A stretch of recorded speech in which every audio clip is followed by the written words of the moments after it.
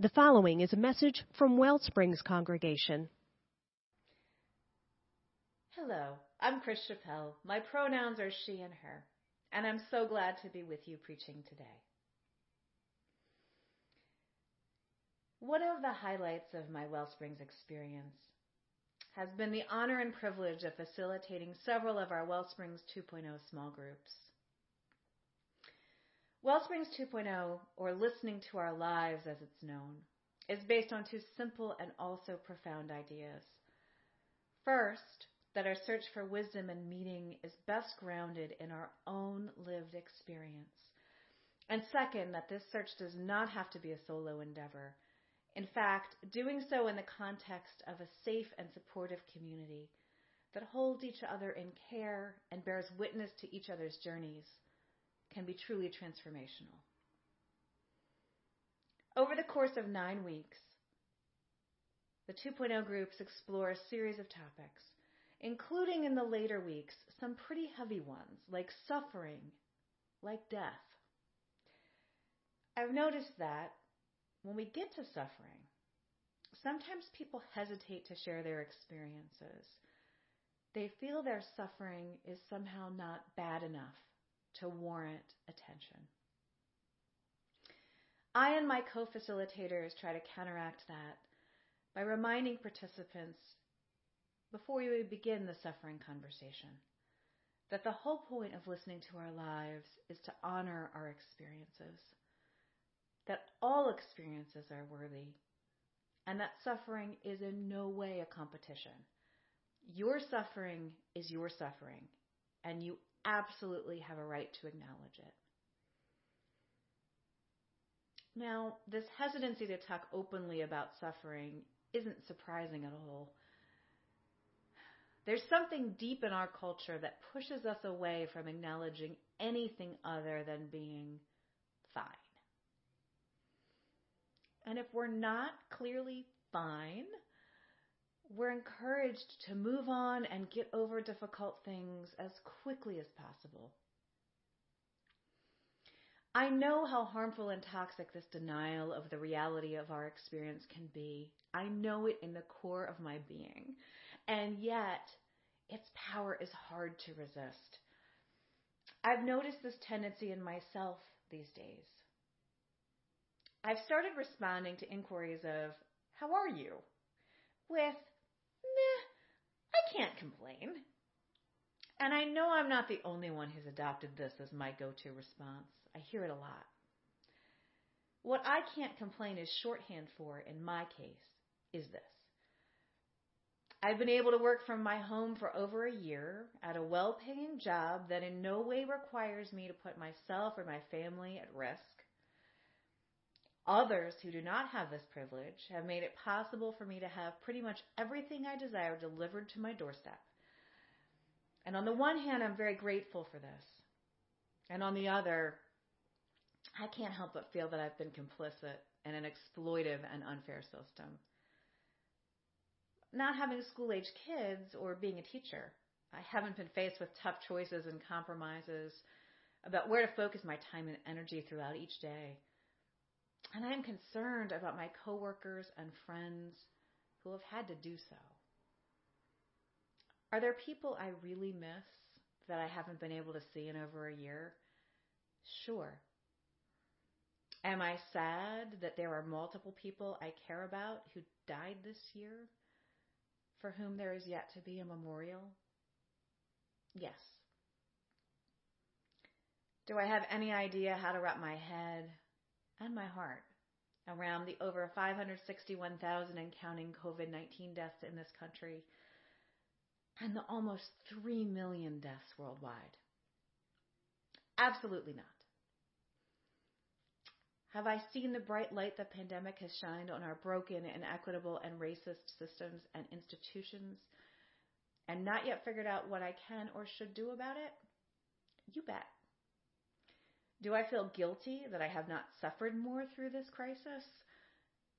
Sometimes. Have I cried about all this and more? Well, yes. Yes, indeed I have. Now, it felt really good to say all that out loud to all of you just now. And I hope you'll consider doing the same to honor your own experience during this pandemic, whatever it's been. You might write it in a journal or have a "so how are you really" conversation with a good friend, or even say it out loud to yourself when you're alone in the car. If you have a prayer practice, perhaps you might choose to honor your experience in that way. However you do it, this acknowledgement is important, as a recent New York Times article emphasized. The article, titled "It's Okay to Grieve for the Small Losses of a Lost Year" by Tara Parker Pope, explores the disenfranchised griefs of the past year, those that people feel they don't really have a right to mourn.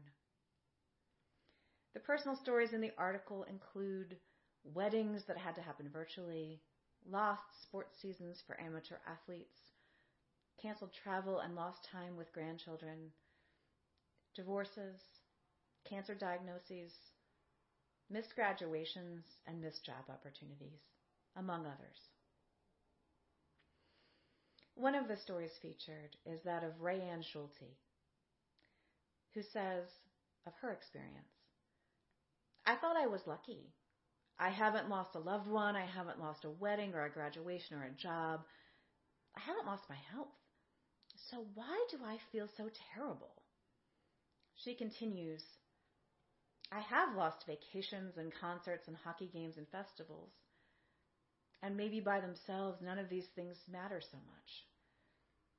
Certainly in the face of so much grief and loss, I realize how fortunate I am." But she concludes, "What is life if not a collection of smaller joys? Taken together, maybe my loss is not so small after all." The challenge with unexpressed grief is that it doesn't just dissipate when we ignore it. It stays with us and seeks outlet in whatever ways it can, perhaps expressing itself through physical symptoms, anxiety, depression, or substance misuse. Whatever our experiences during the pandemic have been, they are worthy of acknowledgement. Our losses are worthy of grief. And it is absolutely okay to not be okay. In this message series, The New Normal, or How Not to Waste an Apocalypse, we've been reflecting on what has been revealed during this time of pandemic. As we've been reminded throughout this message series, the meaning of the Greek word apocalypse is unveiling or uncovering. So what has been uncovered during this time of pandemic that we might want to take with us going forward? What might we transform for the better instead of reflexively returning to the way things were? I wonder, might one of those transformational possibilities be that we make it okay to be not okay? What would happen if we let go of the toxic cultural norm of pushing grief down and away, of getting over and moving on? Individually, there is power in acknowledging what we have lost and allowing ourselves to mourn. And there is even more power when we do it publicly, when we practice lament. Lament is defined as a passionate expression of grief or sorrow that, as the Reverend Dr. Corey Fields puts it, is one of the best tools we have for saying together, "This is awful." Naming, claiming, and giving voice to pain is a gift we give each other that legitimizes the experience of suffering. Lament, in other words, involves listening to our lives, to the truth of our experience. Lament has deep biblical roots. In addition to the aptly named Book of Lamentations, many of the Psalms also express lament. Like the psalm that Jesus quotes as he is dying on the cross, which begins, my God, why have you forsaken me?" These laments describe a wide array of human suffering, with many unanswered questions asked, questions that resonate with me, especially during our current time of uncertainty. Why is this happening? How much longer is this going to continue? And what should I do? In fact, the book of Psalms includes more laments than it does psalms of praise and thanksgiving. And this raises an obvious question. We make joyful noise. In fact, we specifically sing a song called Joyful Noise here at Wellsprings that originates in a phrase from a psalm. Isn't mournful noise its natural counterpart? Why should joy be loud, but our grief kept quiet? Lament begins in naming the awful thing that has happened, but it does not end there. There is transformational power in the practice of lament. In making room for grief, there is the possibility of integrating what has happened, not of healing it or removing it, but authentically living into it and learning what is possible from it. And this is not just true for us as individuals. As history has repeatedly demonstrated, sometimes long-term, ongoing collective lament is absolutely necessary. For example, active work continues to tell the truth about the Holocaust, the systematic and state-sponsored persecution and murder of 6 million Jews by the Nazi regime and its allies and collaborators, even 75 years later. I have had the honor of participating in a Holocaust Remembrance name reading. These are held throughout the U.S. each spring during Holocaust Days of Remembrance. Reading aloud the names of those who suffered and died in the Holocaust, it brings a human, personal scale to what is otherwise an incomprehensible statistic. For me, it was a powerful, visceral experience.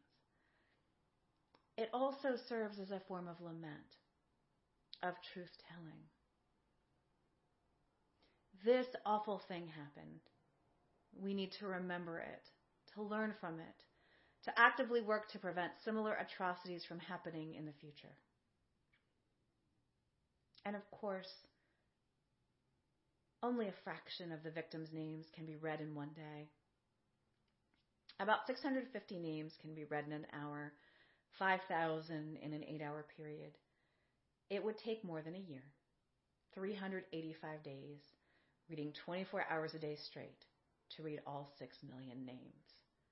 It's staggering and mind-boggling and easy and human to want to avoid even thinking about it. The practice of lament can help us counteract that instinct.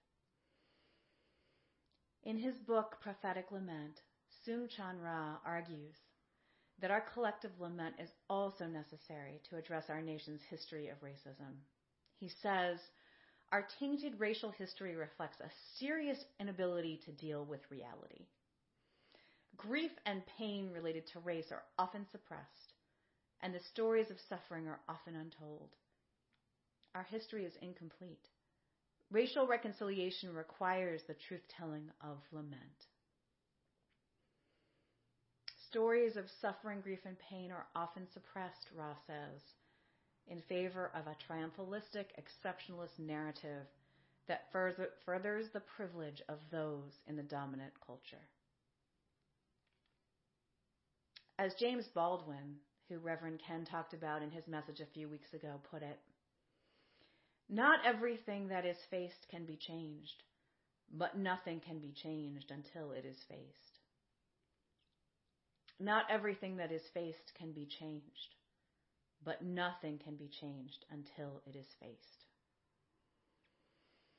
In this spirit, the Say Their Names campaign encourages publications and social media users to not just identify victims of police and civilian brutality by the incidents that killed them, but to focus on their individual humanity and use their names. Just this past week, Daunte Wright's name was tragically added to this list against the backdrop of the ongoing trial of a former police officer for last year's killing of George Floyd.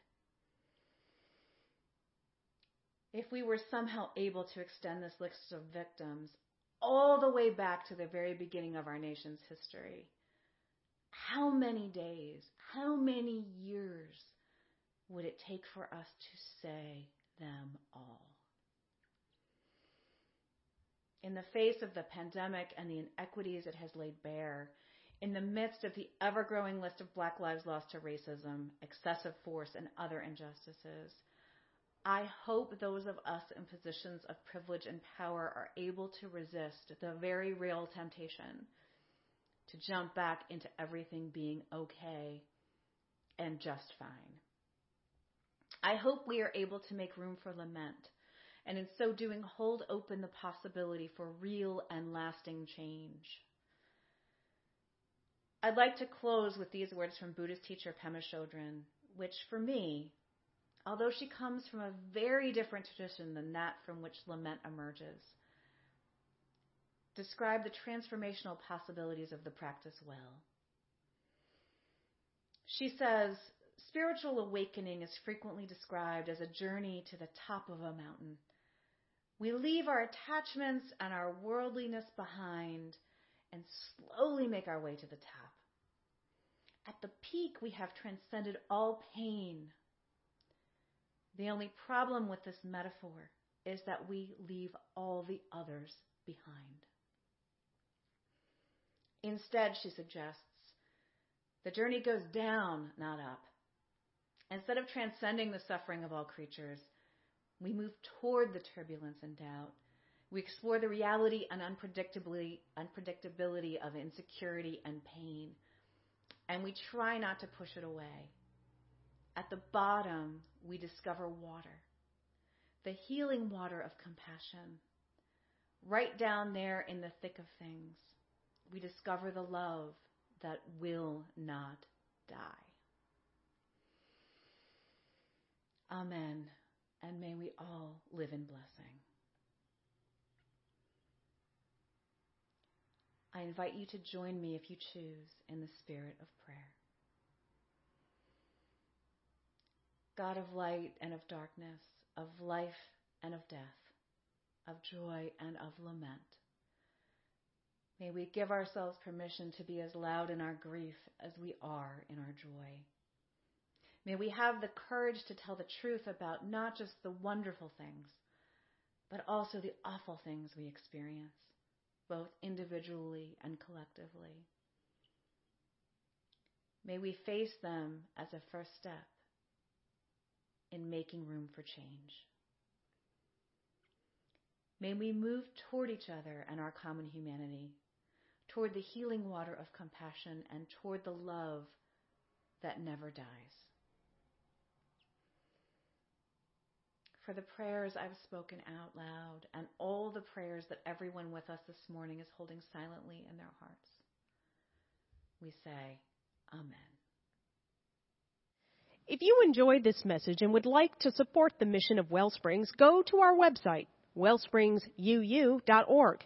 That's Wellsprings, the letters uu.org.